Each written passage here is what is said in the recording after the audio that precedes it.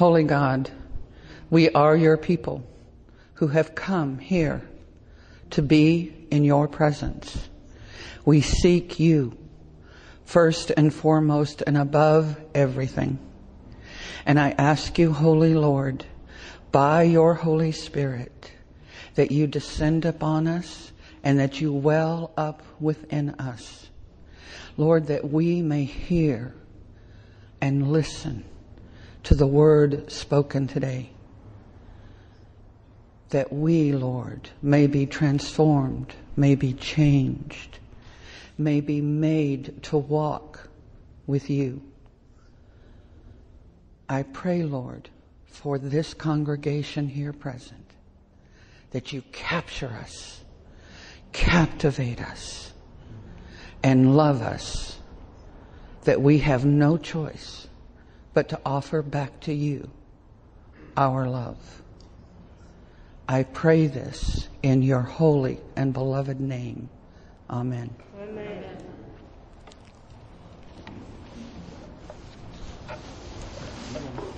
Hmm? Yeah, I think so. A little bit of adjustment.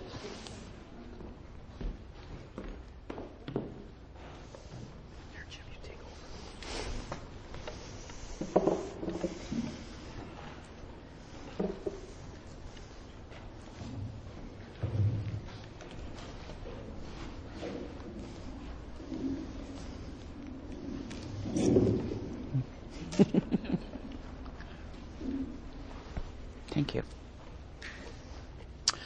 I'm sure that you have seen in the last couple of weeks that our gospel lessons today are a little strange, and maybe even you find them a bit confusing.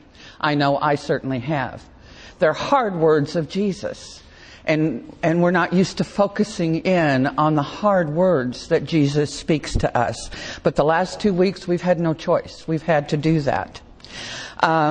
They seem to contradict the promise and the fulfillment of Christ's work. Like in today's scripture, we read that he does. First of all, we know that in scripture, he desires that everyone be saved. There is not one that he wants lost. He wants everyone to be saved. And his work and his ministry was and is to draw people into the kingdom, to give them salvation, but more than that, to give them hope, to give them peace. So why would he say, do not think that I have come to bring peace on earth? Don't you find that a little strange? I'll tell you why. Because there is something required of the individual who is called. Conversion. A leaving behind of living for ourselves and a moving forward living for Him. Obedience in a personal, heartfelt, intimate expression of loving Him and trusting Him even when our minds and our emotions argue with us. And they will. Rather than focusing on the Word and the work of discipleship today, I want us and how we understand what that means, because I think for some of us, that word, those words are something that we run from. We kind of know we're disciples. We kind of know that our work is discipleship, but when we hear that, it's like we want to run the other way. And I think we want to run the other way because we know that something is going to be asked of us and we think it may be just too hard. So when we hear that word, I think we go into clouded mode. It's dull in our ears. So today, I want to put it in a fresh perspective that we won't walk away from. And when we leave here today, I want us to leave, all of us to leave with a renewed commitment, a fresh resolve of loving obedience. Now let's look at discipleship through the lens of living worthy of Christ. Jesus gives us a startling reality to the meaning of living worthy of Him. Our scriptures say today that we are to love Him more than anyone, more than parent, more than child, more than husband or wife. Living worthy of Him demands our loyalty, the sacrifice of our broken hearts, the struggle of reason to choose Him above all else and everyone else. I've read an incredible book in the last few weeks.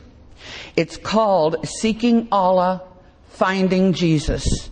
A devout Muslim encounters Christ, and it's written by Dr. Nabil Qureshi.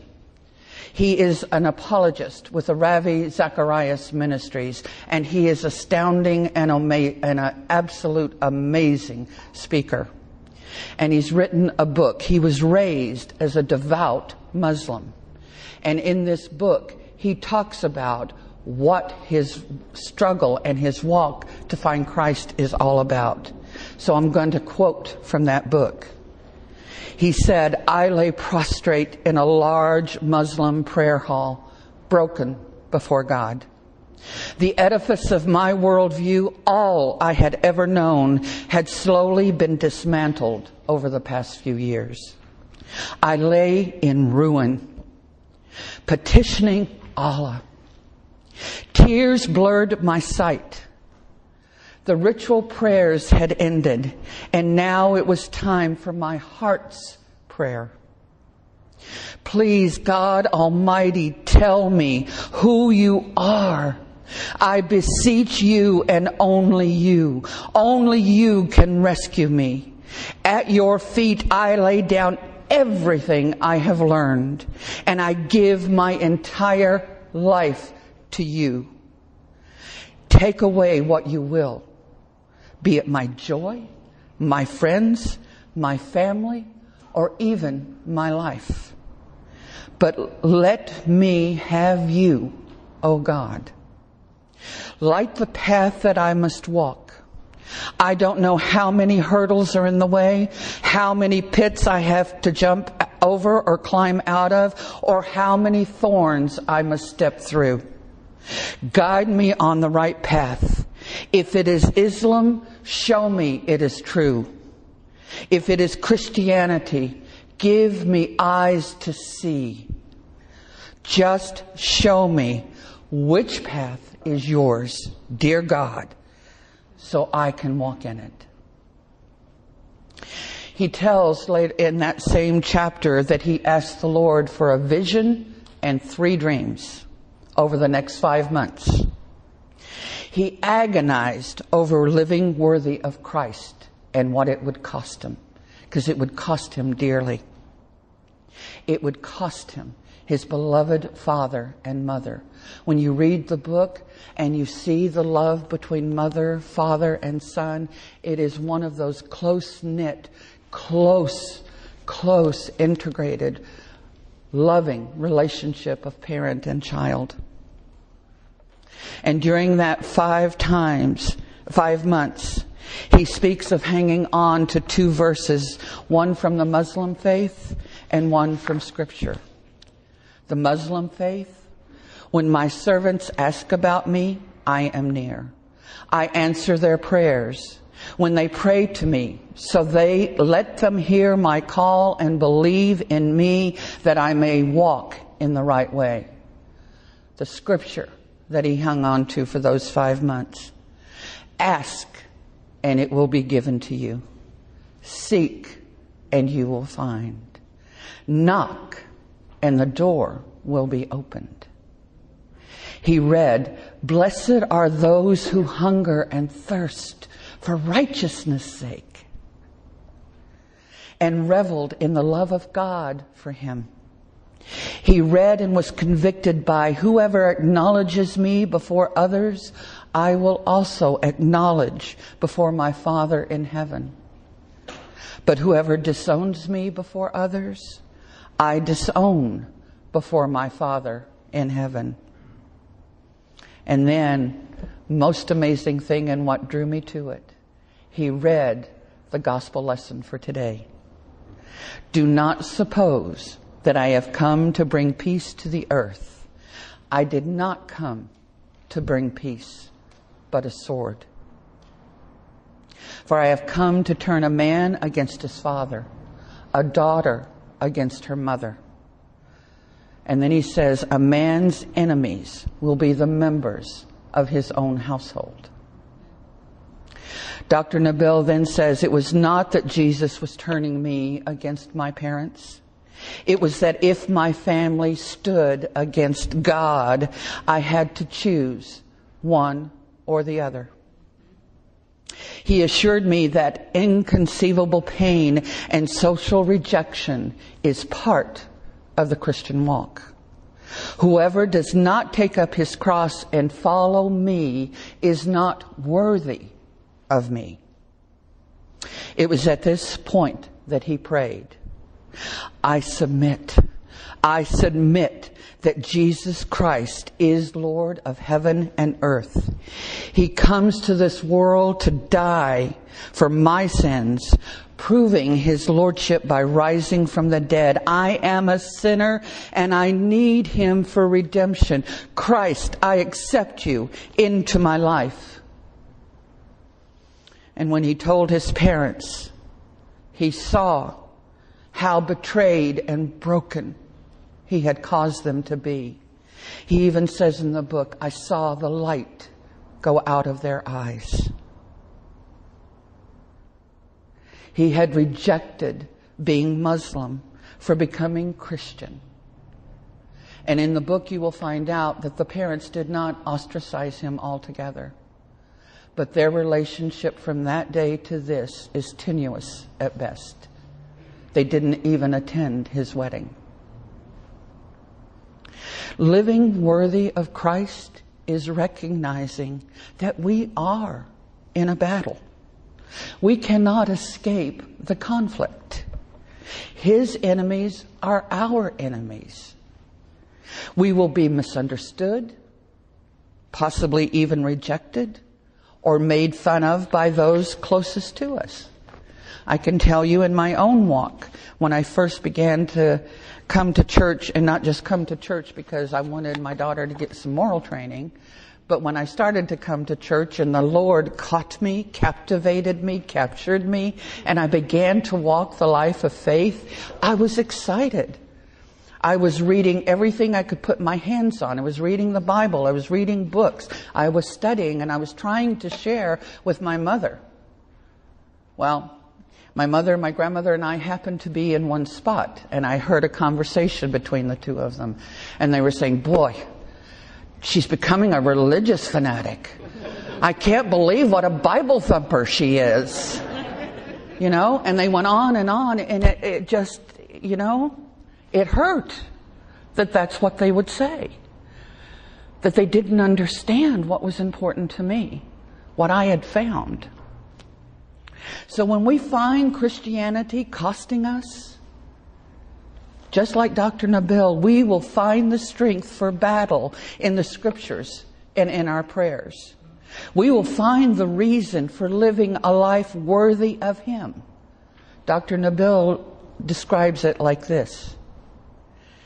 Decimated before God, eyes pouring, nose and mouth unable to withhold the grief of what believing cost me.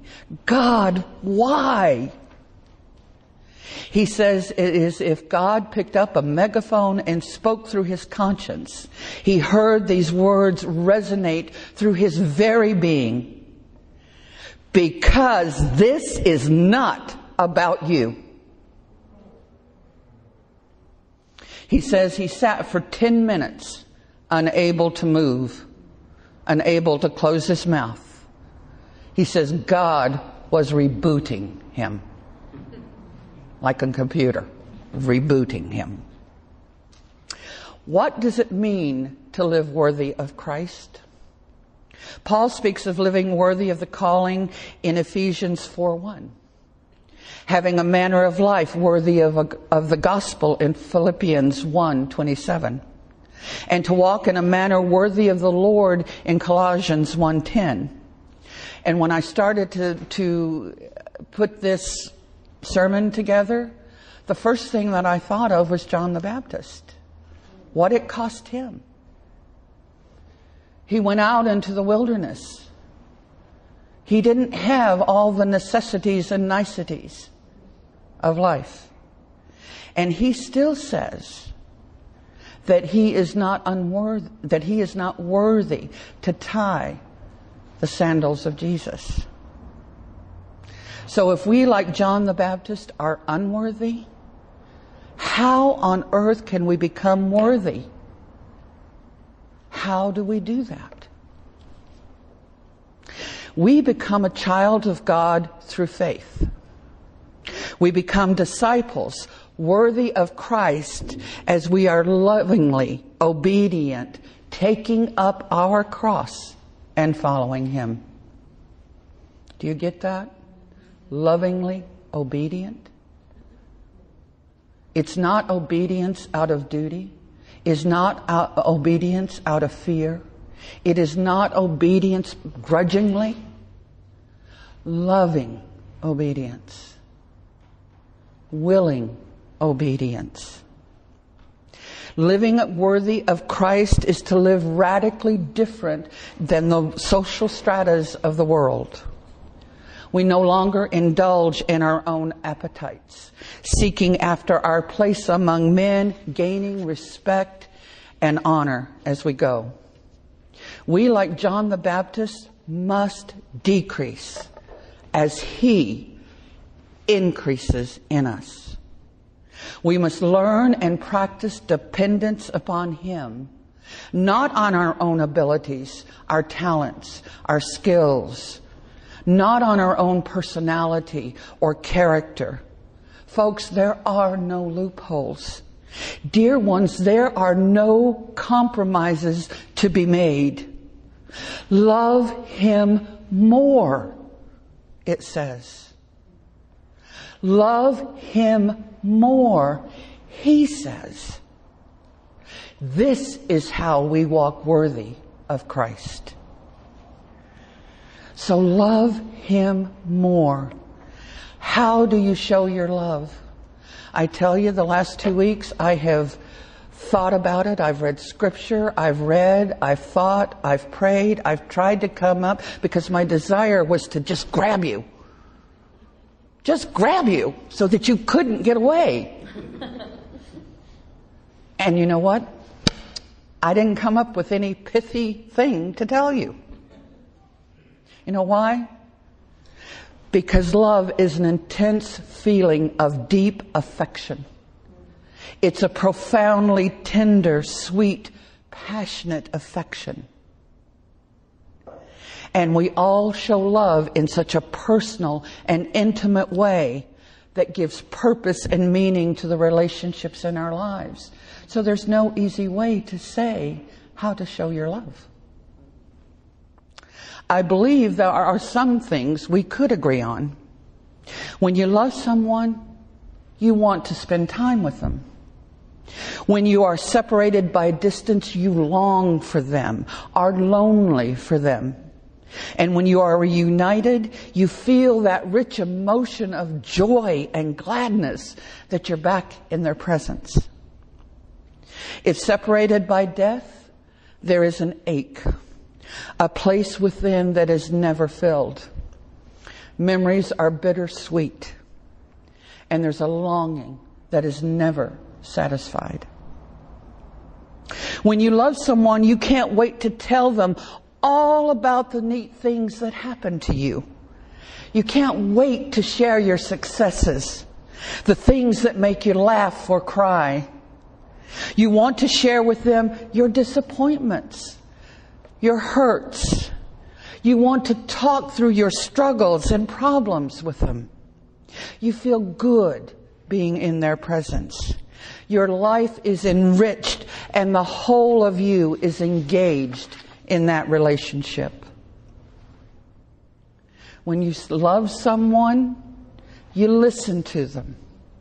You want to know what are their hopes, their dreams. You listen, you learn about them. You give them time and attention. You want to share in their disappointments and hurts. You hurt with them. When they have broken hearts, your heart is broken for them. You want to help them, encourage them. You revel in their successes. The intimacy and trust of that relationship becomes an integral part of your own identity. You want them to engage the whole of themselves with you.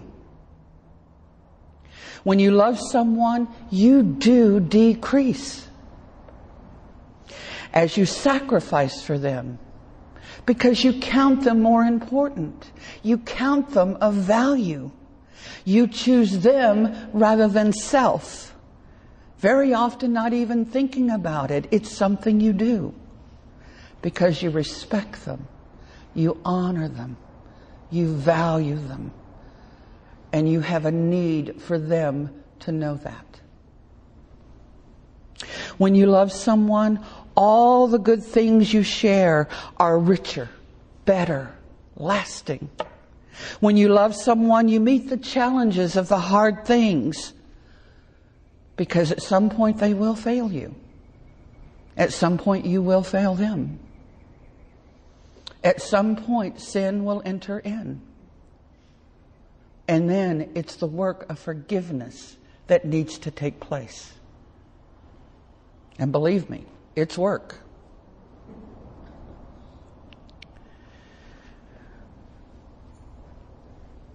When you do that, when you know what it is to forgive someone you love, when you know what it is to go to someone you love and ask for forgiveness, that bond between you becomes stronger, better, solidly intertwined, integrated. That relationship just gets stronger and stronger. Now, I'm not able to give adequate expression or description to what it means to love someone. But again, like I said before, I want you to get caught up in it. I want you to rethink it. I want you to come fresh. I want you to be involved in how the Lord is going to speak to you about what love is.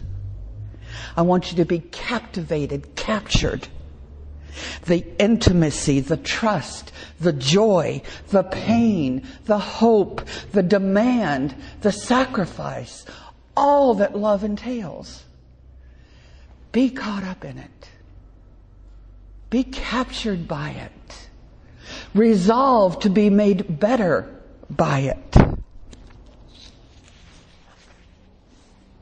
And then, when you do that, think this. This is how we are supposed to love Him, and 100 times more. This is how we are supposed to love Him more. So much more than the greatest love you have known or ever experienced in your life. Love Him more. That's learning to walk worthy of Christ. Loving Him more means taking up your cross and following Him.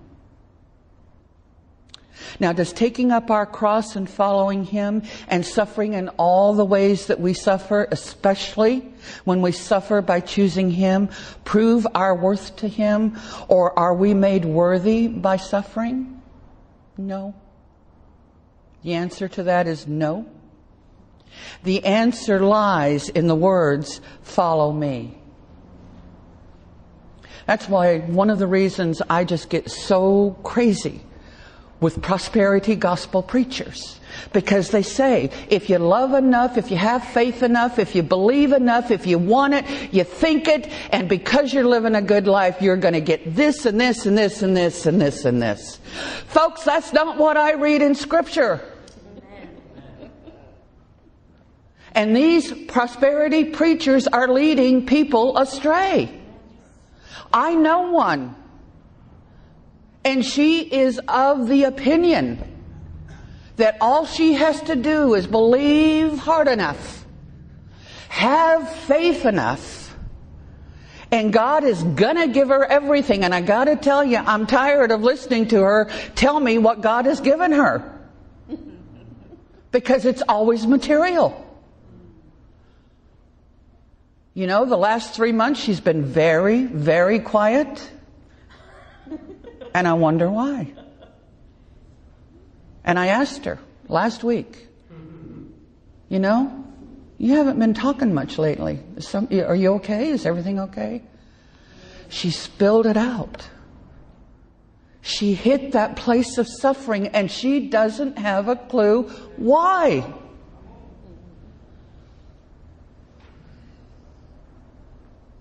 So we had a talk.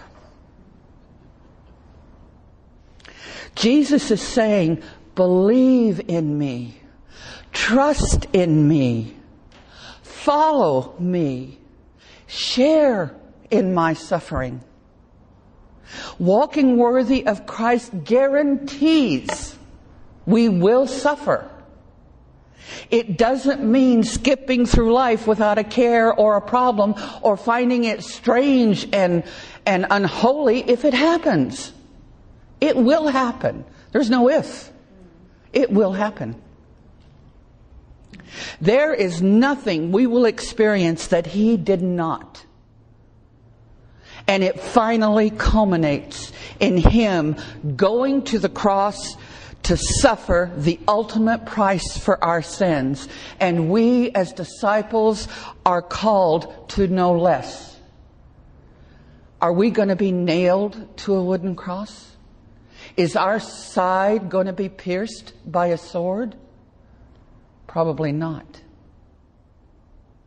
But we take up His cross and we follow after Him. He asks us to stake everything, and I mean everything, on the fact that He is our Savior. That He suffered and died because He loves me as though I were the only one. He suffered and died as though you were the only one. What kind of a tremendous thought is that? Only one, He would have died. Only one.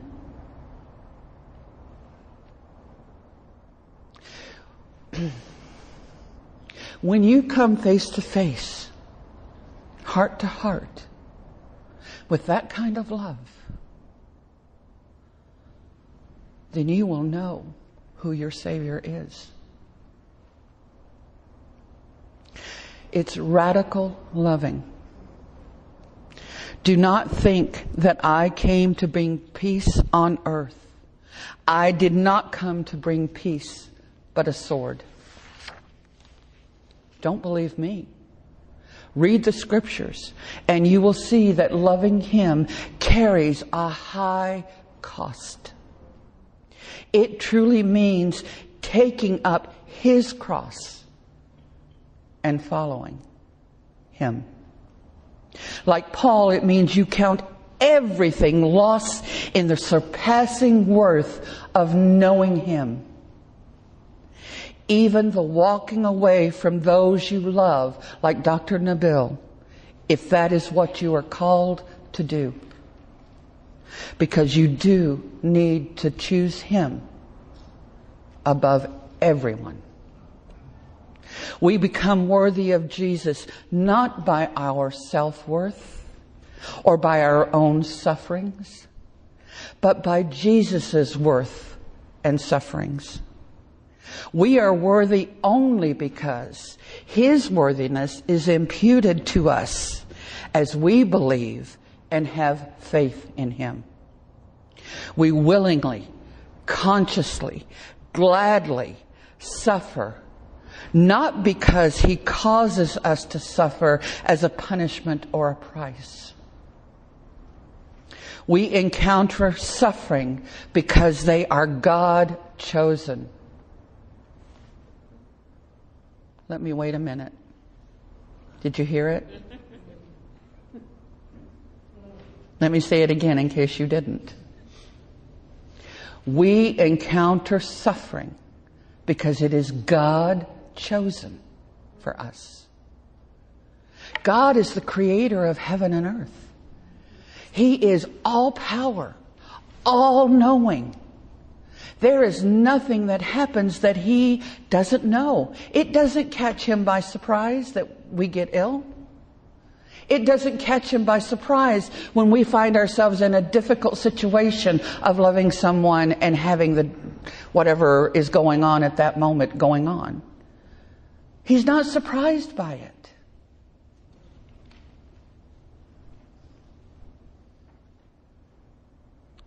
We encounter suffering because they are God chosen.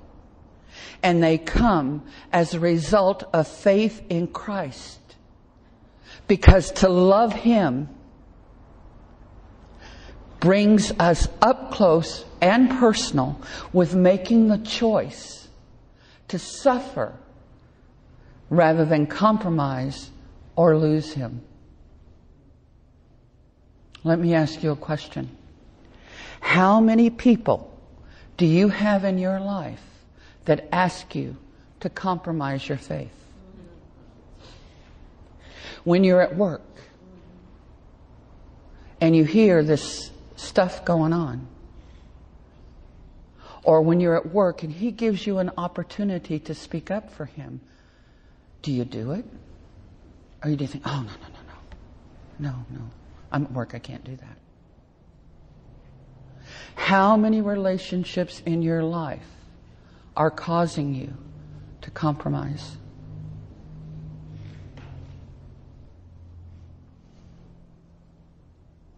Our best life is not here. Our worth is not in what we gain in our lives. Our worth is in how much of Him we gain. And the measure of how much we gain is evidenced in our, and I'm going to say the word, in our discipleship. And our discipleship is our lives becoming broken bread and poured out wine for Him.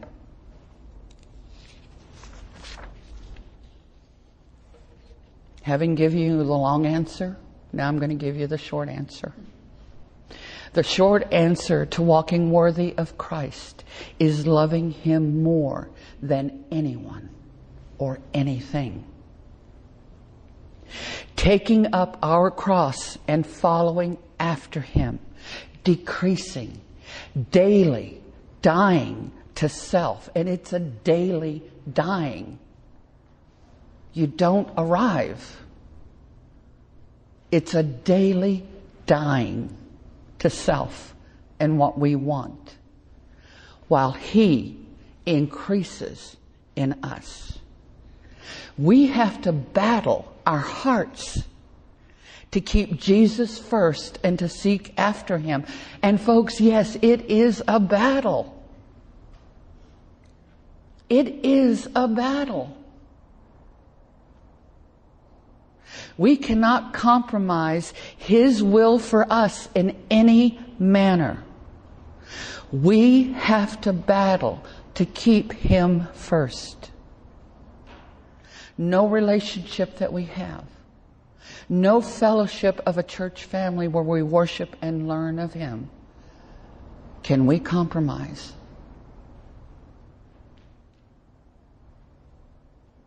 If you think you can have your cake and eat it too, no. Jesus says, love me more. He doesn't say, if you can. He doesn't say, if you will. He says, love me more. In this same scripture passage, he talks about a prophet's reward and a righteous man's reward. And I have to tell you, I spent so much time on how do you show love that I didn't spend a lot of time on this. But I did want to hit it a little bit. And so this is what I've come up with. Because the reward is not material. The reward is not what we gain in this life. The reward is not the respect that others will give to us. The prophet's reward, the righteous man's reward is this. It's God's gracious gift as deep assurance He is faithful. His word is true. He keeps His promises. He gives confidence that your sins are forgiven you. He gives you strength that does not rely on your own inner power, but a supernatural strength that is the power of the Holy Spirit working in you, that you and I may walk worthy of Christ. Did you get the reward? It's a deep assurance. It's God's gift. It's His grace poured out for you. That He is faithful.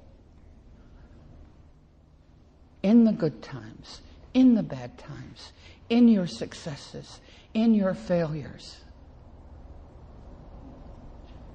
He is faithful.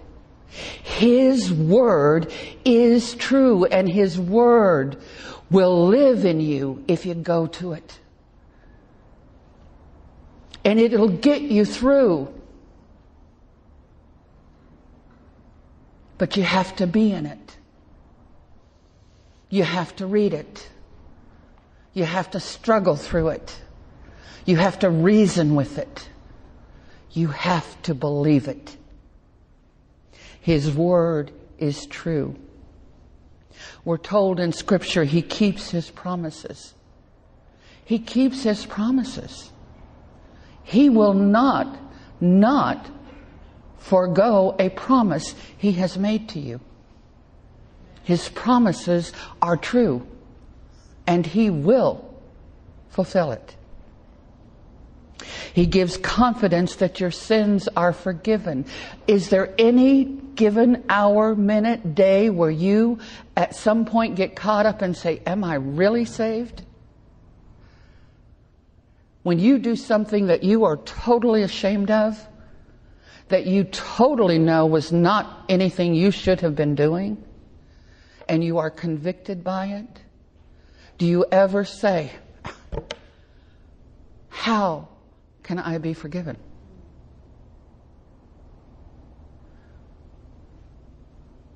But this is our Lord. He loves you. He wants you to know that your sins are forgiven. And this is not a work that you have to do out of your own self. This is not you pulling yourself up by your bootstraps or relying upon the education that you have or the abilities that you have. He gives you a strength that does not rely on you. Anything you know, anything you have, it doesn't rely on you.